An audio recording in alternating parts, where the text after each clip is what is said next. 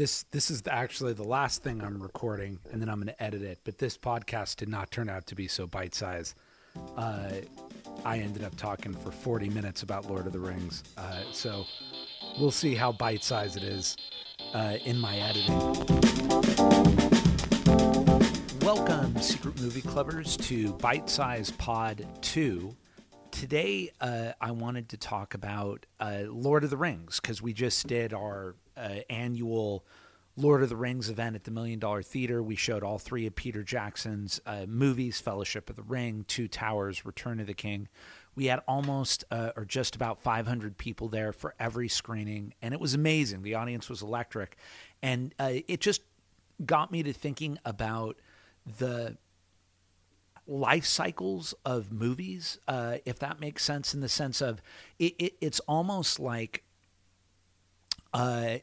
cultures or societies. There's the birth, the growth, the renaissance, the decadence, and then the decay.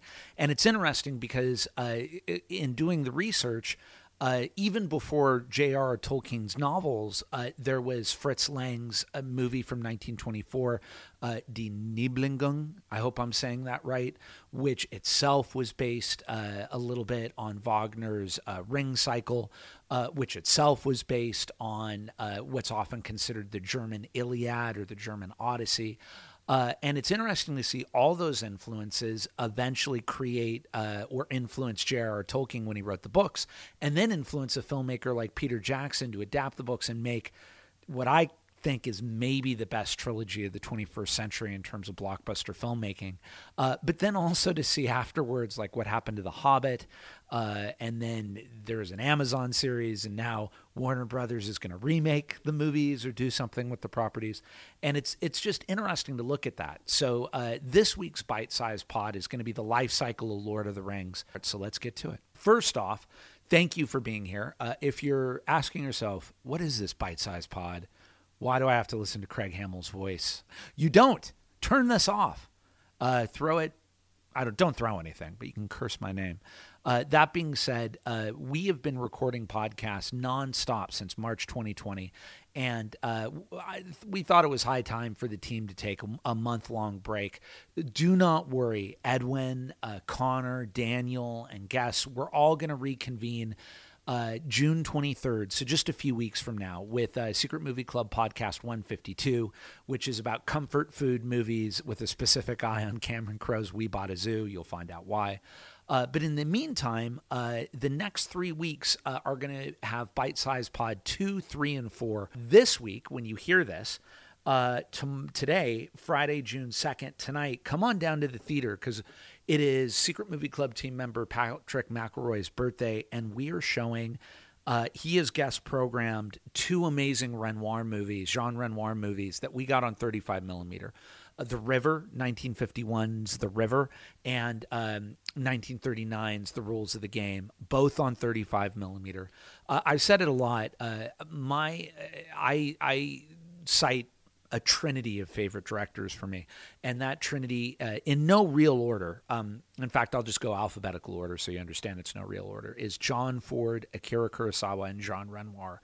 And God willing, we are going to get to our Renoir Director of the Year series ASAP. In the meantime, whenever we get a chance to show a Renoir movie, it's always a special occasion. Then tomorrow, June 3rd, we continue our Alfred Hitchcock Director of the Year. We're showing two movies he made with Grace Kelly. We're doing Dial M for Murder and To Catch a Thief. And actually, Secret Movie Club team member Kim Zuckert's mom, a very famous character actor. In fact, both their parents were very famous character actors in the 50s and 60s. Her dad was in everything, Bill Zuckert, and he was in Sam Fuller movies and TV shows, and her mom was in everything. And she has a very noticeable part in To Catch a Thief. So Kim is going to talk about that. We are going to show both these movies on 35 millimeter. Monday is Ditch Day. We are going to show Ferris Bueller's Day Off on 35 millimeter at the Secret Movie Club Theater. I did a little digging and found out that Ferris Bueller's Day Off probably takes place on June 5th, because of the baseball game in the movie. When Rooney sees, he doesn't see, but Ferris and Sloan and Cameron attend a Cubs game, and that game turned out to be on June 5th. So we thought we'd do a ditch day. The movie's going to start at 11. Come to the theater. If you just got to take a day off, man, like Ferris, come watch Ferris Bueller's Day Off with us. That's Monday, June 5th. Wednesday is our filmmaking workshop for June. The scripts have already been submitted for that, but if you're an actor, you can still sign up. Just write us at community@secretmovieclub.com. What we do that night is we bring in somebody to teach a class for 30 minutes. It's going to be a great instructor taking us a little deeper into the Meisner technique, which is great for actors and directors to know. And then writers and actors will break off and prep the scenes for 45 minutes, and then we put them on for 45 minutes. You get feedback. And then Thursday, we are doing one of my favorite movies of all time, Fritz Lang's M, on 35 millimeter. And we're pairing that with Fritz Lang's 1933, The Testament of Dr. Mabuse, which is the second in his Mabuse cycle of the master German criminal Mabuse. And this is the movie that got him more or less set the gears in motion for him to leave Germany. He made it in 1933, just before Hitler rose to power as chancellor. And he endowed in Mabuse in this movie a lot of traits that Hitler had as a way of critiquing the creeping fascism and Nazism that was taking hold of Germany. But then when the movie was done, Hitler did come to power. He got the chancellorship. And Goebbels, Hitler's propaganda minister, called in Lang and said, look, we're banning the movie, but do you want to make movies for us because you're a great filmmaker? And Lang said, let me think about it. And 2 or 3 days later, as the story goes, got on a train, left his wife, who actually stayed and worked for the Nazis, came to America and made anti-fascist films. And there you go. And as always, you can write us at community@secretmovieclub.com, see our entire schedule at secretmovieclub.com, get tickets at Eventbrite. In about 2 weeks, roughly the 16th, I'm going to say, the 16th of June, we are going to begin announcing our summer season, which is July, August, and September. So just, look out. We usually post new events at 1 p.m. Pacific every day. We would love to have you. If you have suggestions, please write us. And as always, we really would love reviews. If you do like what we do, it does really help. If you could review us, if you've come to one of our events, review us on Google or Yelp, or if you listen to this podcast, give us a review. Apple or, however you hear these podcasts, they go out to Spotify and Apple Pod, and we're on Podbean and yada, yada, yada, yada. But the reviews really do, I think, help us get people to find out about us.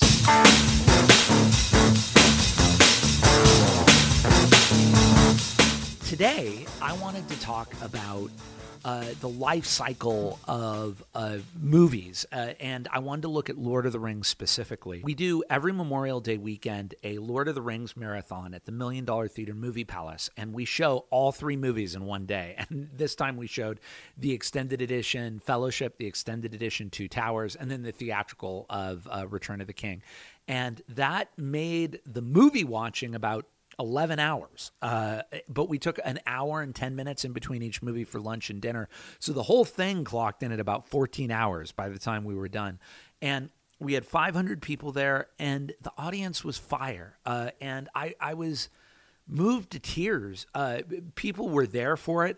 If you've never seen Peter Jackson's Lord of the Rings trilogy, it's an adaptation of the very famous J.R.R. Tolkien books by the same names and the same titles, which were released in the late 40s, early 50s, and then became one of the biggest publishing sensations of all time. Basically, these books people thought were impossible to make as movies, and I'll talk about that in just a second. But ultimately, and there were some attempts too, even before this, but Peter Jackson, who was still at the time not really a proven blockbuster filmmaker, got New Line Cinema to buy into his idea that he could shoot all 3 of the movies at the same time for $60 million a movie, so that New Line could get basically 3 movies for $180 million.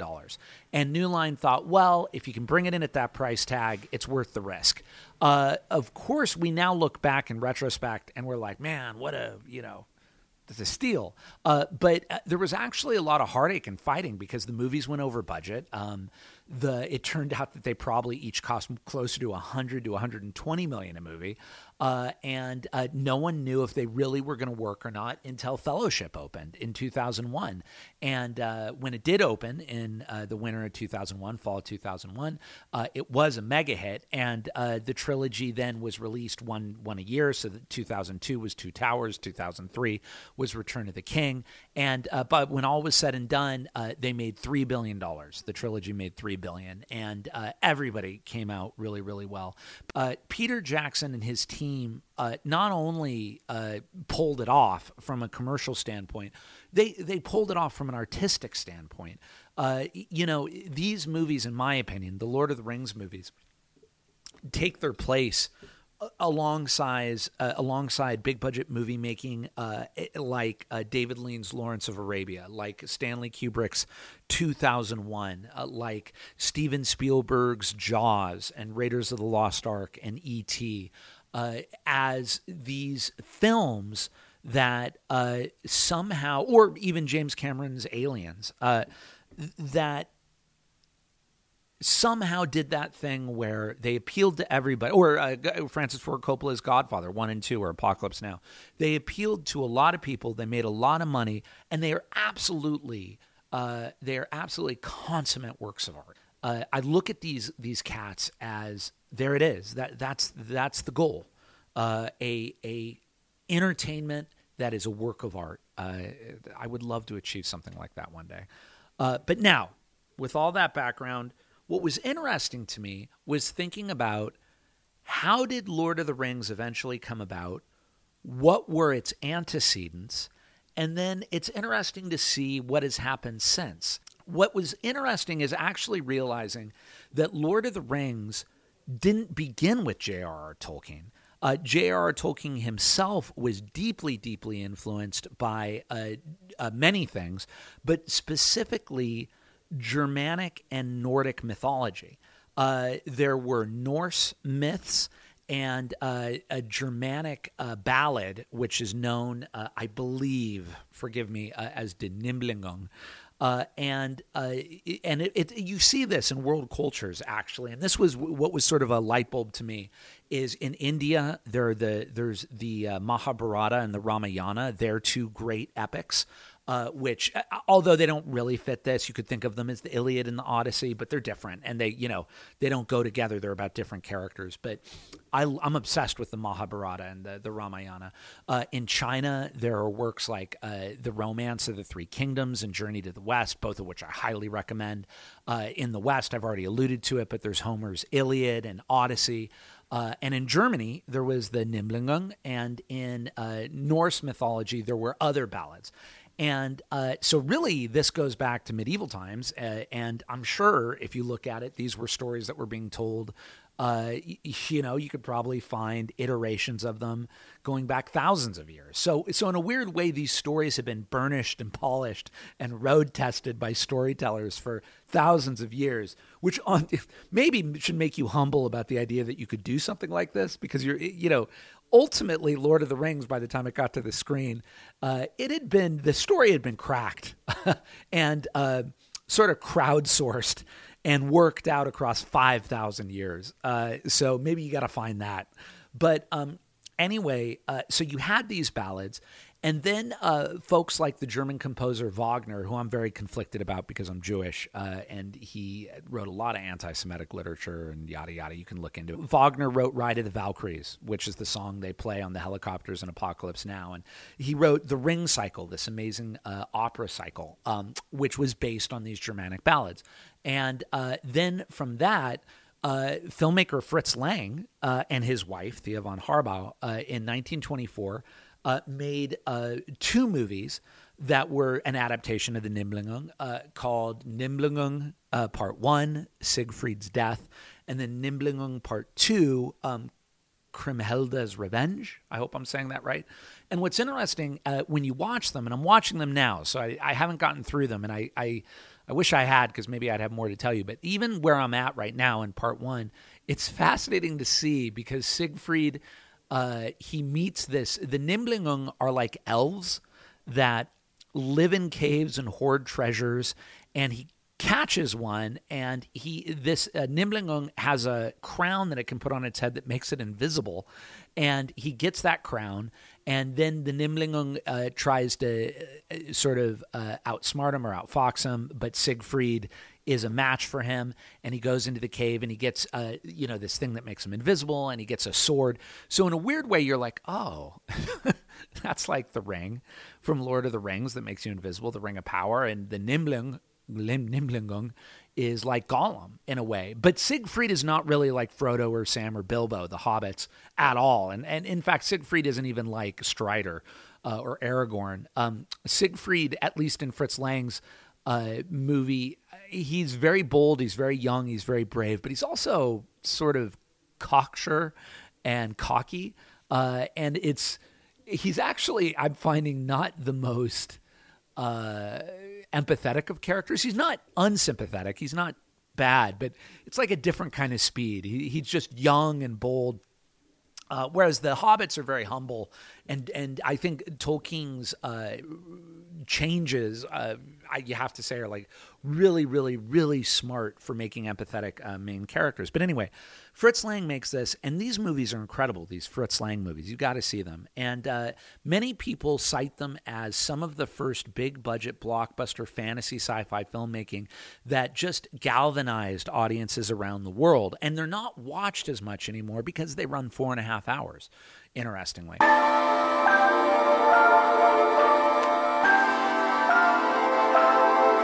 J.R. Tolkien, who fought in World War I, was a professor in England, Catholic, and obsessed with Celtic mythologies and songs and languages. He writes a children's book called The Hobbit, which is just one book, in 1937. It's a huge hit, and his publishers want him to write The Hobbit 2. So that's sort of interesting to see how this all works. And he spends years on it, and it grows, and he uses a bunch of things that he had written for something he called the Cimmeril or the Cimmerillion.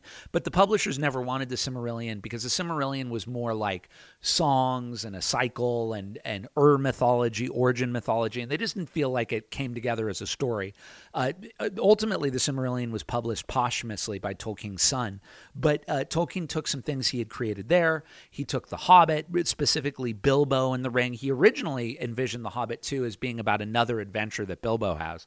But he worked on it, and it just grew so big that he eventually realized it was going to be 3 books, Lord of the Rings, and he really took the ring from The Hobbit. And if you've never read The Hobbit or seen The Hobbit, basically in The Hobbit, this Hobbit Bilbo goes on an adventure with Gandalf and some dwarves and elves, and eventually matches wits with a dragon called Smaug. But along the way, he meets this creature Gollum, and he gets a ring, Bilbo gets a ring, that makes him invisible. And Gollum loves the ring and is furious that Bilbo gets the ring from him. In Lord of the Rings, Bilbo reappears, but only as a fairly minor character who basically his nephew Frodo, what it turns out is that the ring has been developed really by this evil lord, kind of like Satan, named Sauron, who basically... it's a trick, and everybody wants the ring because it's a ring of power that can control all of Middle Earth, but really only one person can control it, and that's Sauron, the Dark Lord. And so the really smart, good, wise people know that the only thing you can do with the ring is try to destroy it and make sure it doesn't get back to Sauron. And because the hobbits don't want power, and they're so fun-loving and peaceful, Gandalf, who appears in both, the wizard, he and other wise people feel like entrusted to the hobbits, but now the hobbits have to get to Mordor, which is the land of evil, and go to Mount Doom where the ring was forged and destroy it in the volcano of Mount Doom.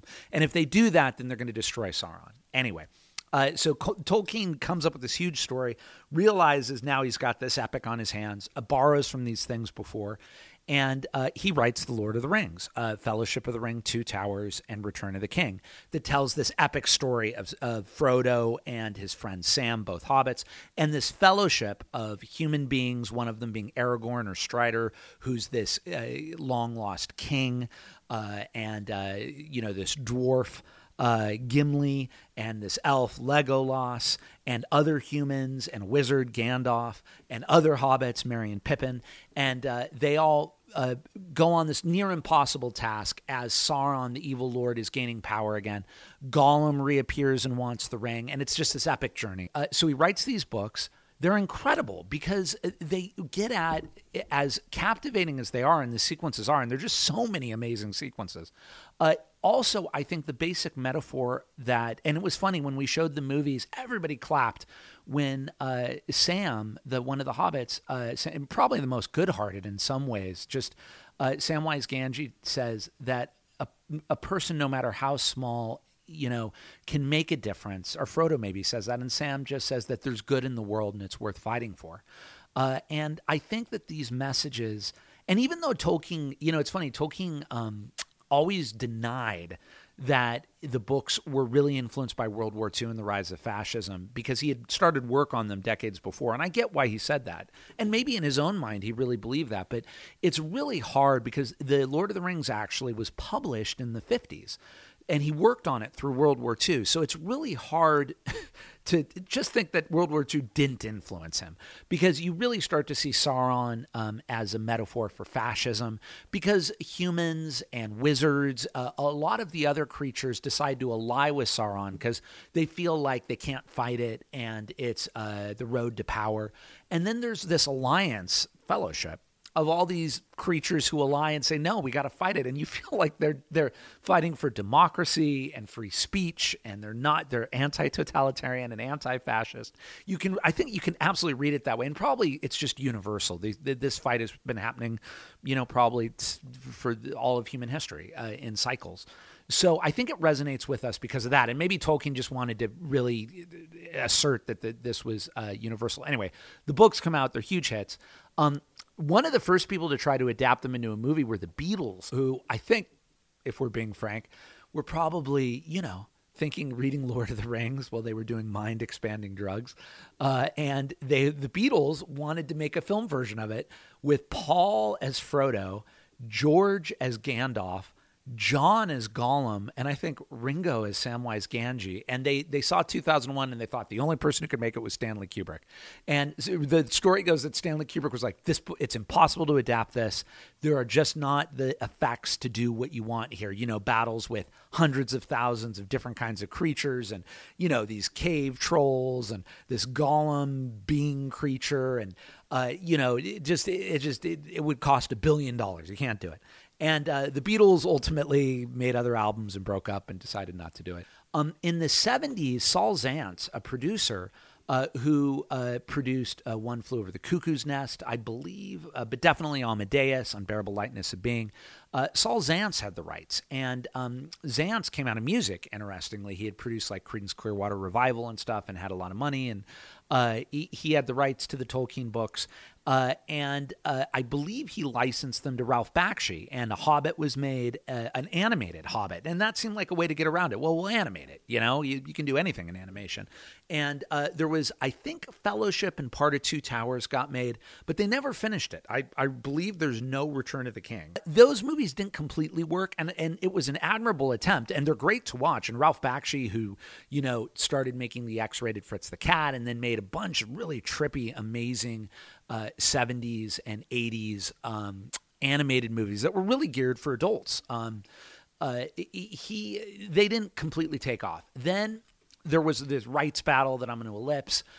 For a while, the Weinsteins had the rights to it, and Peter Jackson was trying to sell the Weinsteins that he could do 2 movies, and he was going to end the first movie with Helm's Deep, and it was going to be a condensation of the 3 books into 2 movies. And then that didn't work out, and then Harvey Weinstein basically was going to, Peter Jackson pitched it to New Line, and they went for it, and they were willing. But, I think it's Bob Shea and Michael DeLuca. They were like, we're going to take a chance on this. And then, like I said, Peter Jackson sold them that he could do them for $60 million a movie, shoot them all at the same time in New Zealand, and that got greenlit.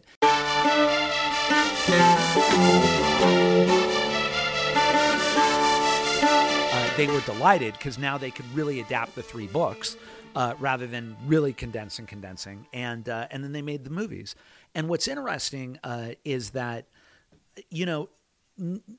they did a really good job at the time the movies came out of putting a good face on the experience. But actually behind the scenes, and now everyone's been much more open about it, Peter Jackson was miserable. And I can kind of understand when you put your whole soul. I have this theory sometimes that when you put your whole soul into a movie, sometimes that's that's the thing you're going to be remembered for, and you never want to put yourself through it again. Sometimes you can, sometimes you can't. When you look at the great directors and some of their greatest films, you hear about the miseries that happen behind the scenes. Spielberg notoriously has been upfront that he had a nervous breakdown on Jaws. They were threatening to fire him the whole time. Francis Ford Coppola broke down and cried every single day, he said, or near every single day of The Godfather, because everyone gave him a bad time. And then the movie became The Godfather, and the movie became Jaws. And Peter Jackson, there's a very famous story where he was filming the Helm's Deep sequence, and New Line, furious at the cost overruns, sent a producer in person to walk up to Peter Jackson at the top of the Helm's Deep set, which was in a mine quarry, and Peter Jackson was like hundreds of feet up. And he could see this guy walking up the steps to him. And the guy gets to the top of the steps and he says, "Look, I got a phone here, and New Line is suing you because you're going over budget." And Peter Jackson, he had the presence of mind, and I think this was the right move. But man, did it take brass to do this. Just to think about the stress you'd feel hearing that a studio was suing you. Peter Jackson said, "Look, I'm not taking that call. You go right back down those steps. I'm doing my best to make a good movie. And if I keep getting interrupted like this movie's never going to get made." And the guy walked back down. Peter Jackson didn't take the call. He finished the movies. And supposedly what really, really saved everybody and brought the temperature down was Peter Jackson and New Line debuted the 20 Minutes of Fellowship at the Cannes Film Festival in 2001. And what they debuted was the Mines of Moria sequence with the Balrog, the fire Balrog. I mean, it's one of the great sequences of the series. And distributors and exhibitors around the world saw it, and they were like, "Oh my goodness, this is incredible." And then everybody wanted it, and I think the studio felt a little better. They were like, we're going to be able to get this out into the world, and Peter Jackson felt better. And then the movie came out, was a monster hit. And then, but what was also interesting was that even then, I found out, and I never knew this, Peter Jackson and his team were constantly rewriting, reshooting, doing pickups. They saw how Fellowship played, and they tweaked Two Towers a little bit. Then they saw how Two Towers played, and they tweaked Return of the King. So even though they say that they shot it all at the same time, they actually were shooting the movie all the way through 2003 and adjusting it and adapting it and road testing it. And that, Peter Jackson said that was 8 years of his life. And the whole time he was fighting and trying to make it work and getting beat up on from all corners and basically inventing his own industry in New Zealand. But, at the end of the day, his ridiculous talent, the talent of everybody in that movie, on that movie, it produced what I think to this day is probably was the marriage of practical effects and digital effects. They had costumes. They had prosthetic makeup. They had models. They did miniature work, along with amazing CGI like Gollum.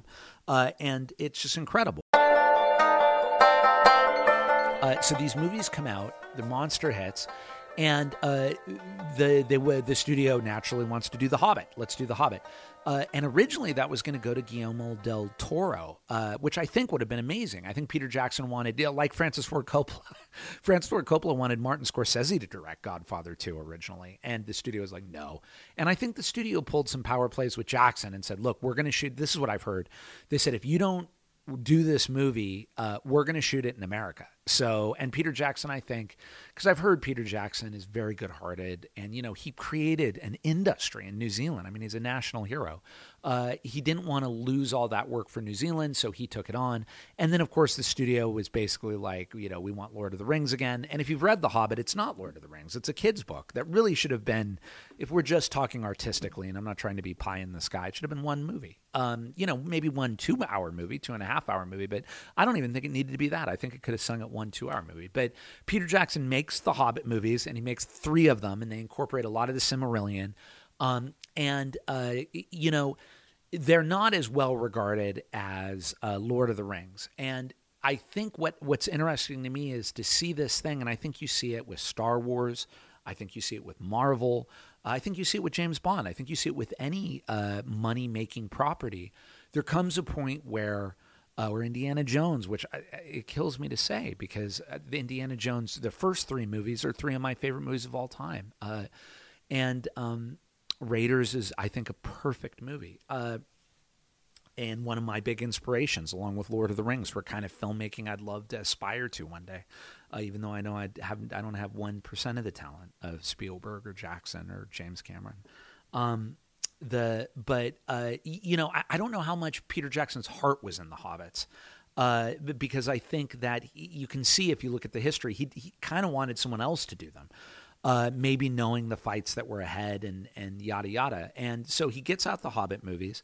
And since then, he has, he's done these amazing documentaries, They Shall Not Be Forgotten and the Beatles Get Back documentary. But even after the Hobbit movies, which also made $3 billion, the Hobbit movies made $3 billion. So from a commercial point of view, they were just as successful as the Lord of the Rings movies. Then Amazon just did a Ring series, which I think sort of elaborated on parts of the Silmarillion and the build up to what would become the Hobbit and Lord of the Rings. And now, just Warner Brothers just announced within a few weeks of the recording of this podcast. And because, interestingly, Mike DeLuca, I think, who was there at New Line way back when they okayed Lord of the Rings, he's now at Warner Brothers, and they are going to remake Lord of the Rings or tell stories in the Lord of the Rings universe. They're doing the expanded universe, cinematic universe thing with Lord of the Rings. But what's interesting is, and I'll leave you with this, is almost no society has been able to escape the cycle of birth, growth, renaissance, decadence, death. But then there's rebirth. And that's the thing I didn't say at the beginning, is there's rebirth. And I don't know if that rebirth is the rebirth of the same society, but it's a society that comes out of that society. And, with Lord of the Rings, and no one's going to take away Lord of the Rings ever. That's always going to exist, those movies. And Peter Jackson's accomplishment with those three movies, which I think in some ways is the apotheosis of the Lord of the Rings material in the cinematic world, at least so far. I'm an optimist, and I would never say never. Someone may do something with the material that blows us all away. But maybe the rebirth of it will be filmmakers who see Lord of the Rings and they adapt another property, or they write an original property. And from Lord of the Rings and what Peter Jackson and his team accomplished, something new comes out. I always, I think in a too idealistic way, want to believe that you can avoid the cycle of decadence and death, the latter part of it. But I think the pragmatist in me just says you can't. And you also have to accept, even if you don't like to accept it artistically, that even in the decadent and the death spiral period of a property, they are employing thousands of people, they're giving work to thousands of people, and things are being designed and invented, and there is an empirical good to that. Even if artistically there's diminishing returns. And so maybe in a Zen way, a Taoist way, you have to accept the Tao, you have to accept the way, you have to accept the cycle, understand that is the cycle, but know when you're in the decadent and the death spiral part of it, that there's going to be a rebirth and then a growth and a renaissance again. And then there's your light and the ebb and flow of creativity. So I'm going to end there. Thank you for listening. I would love to hear your thoughts on this. Write us at community@secretmovieclub.com. You can find out about everything we're doing at secretmovieclub.com. Get tickets at Eventbrite at secretmovieclub.com. And thank you so much. Bitesize Pod 3 will come out next week, and then there'll be Bitesize Pod 4, and then we'll be back to our regular programming. Thank you so much. Happy start to your summer, Secret Movie Clubbers. And if you like what we do, please rate us. It helps. Okay. And I hope all of us, because I do feel more and more in the world the powers of Sauron growing again. I hope all the hobbits and good wizards and people and elves and dwarves, I I hope we all ally and create a new fellowship and fight some of the evil that's coming out of Mordor again in our own world. All right, take care, Secret Movie Clubbers. Talk to you soon. I love you, family.